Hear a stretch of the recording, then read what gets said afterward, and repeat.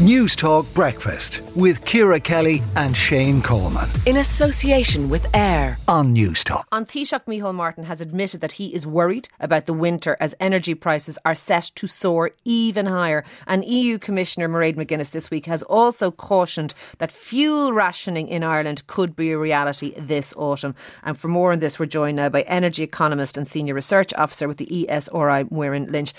We're hearing these quite, I suppose, alarming words, fuel rationing. But what would that look like on the ground? Is that, only being allowed by a certain number of litres of petrol or diesel? Is that only being allowed purchase a certain amount of home heating fuel, gas or oil? What are we talking about here? Yeah, so I suppose just first of all, just to explain the reason for rationing. Rationing actually protects people. The reason we go for rationing is typically the way we ration goods around the economy is using the price mechanism. So the more you have of something, the lower the price goes, the less you have of something, the higher the price goes.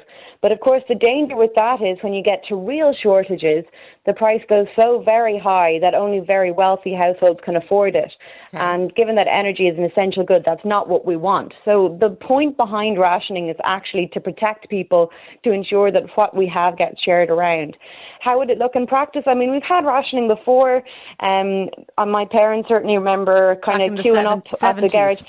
Yeah, and in fact, my mother even the other day was telling me a story. There was one time they were driving home from Clonmel. They were after visiting my dad's parents, and they didn't have enough fuel to make it to Dublin. And they pulled up at a petrol station, and the lady, if she's listening, shout out to her.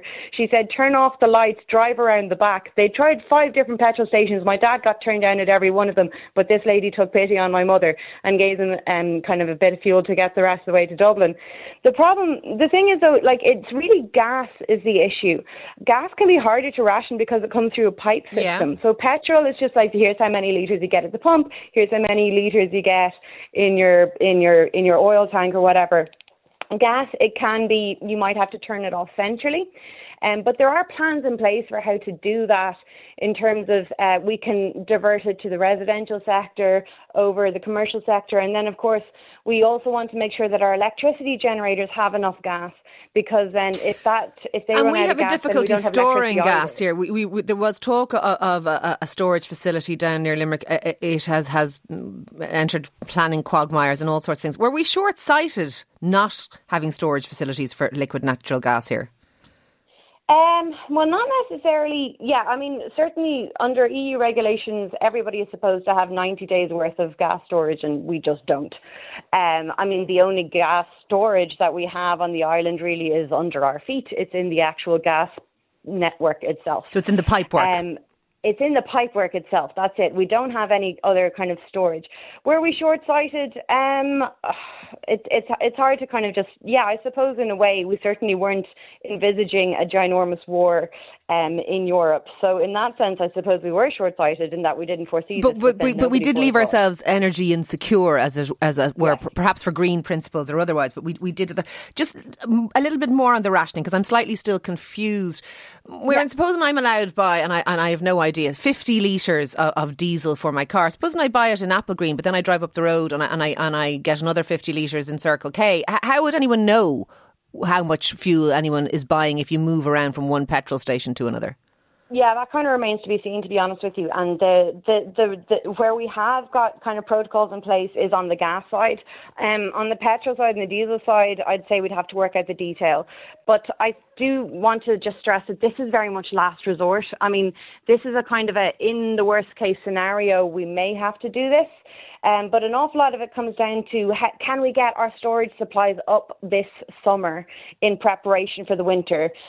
So honestly, what people can actually do, if you can just cut back on your usage a bit, that actually all helps, because it means that every molecule of gas and oil that we don't burn right now, that's another molecule of gas and oil that we can store for the winter and hopefully avoid rationing if it comes down to it. Okay, so should we be sending that message out loud and clear to all of us from today? Whatever way you can in terms of cutting back your energy usage, even if it is only filling the kettle with the amount of water of 1 cup, those types of things, we should be doing it. Turning off our lights, all that stuff. Yes, we already had climate reasons for doing so, and now we have affordability and security reasons for doing so as well. Look, thank you very much as ever for talking to us this morning. That is energy economist and senior research officer with the ESRI, Muireann Lynch. News Talk Breakfast with Ciara Kelly and Shane Coleman. In association with AIR. Weekday mornings at 7 on News Talk.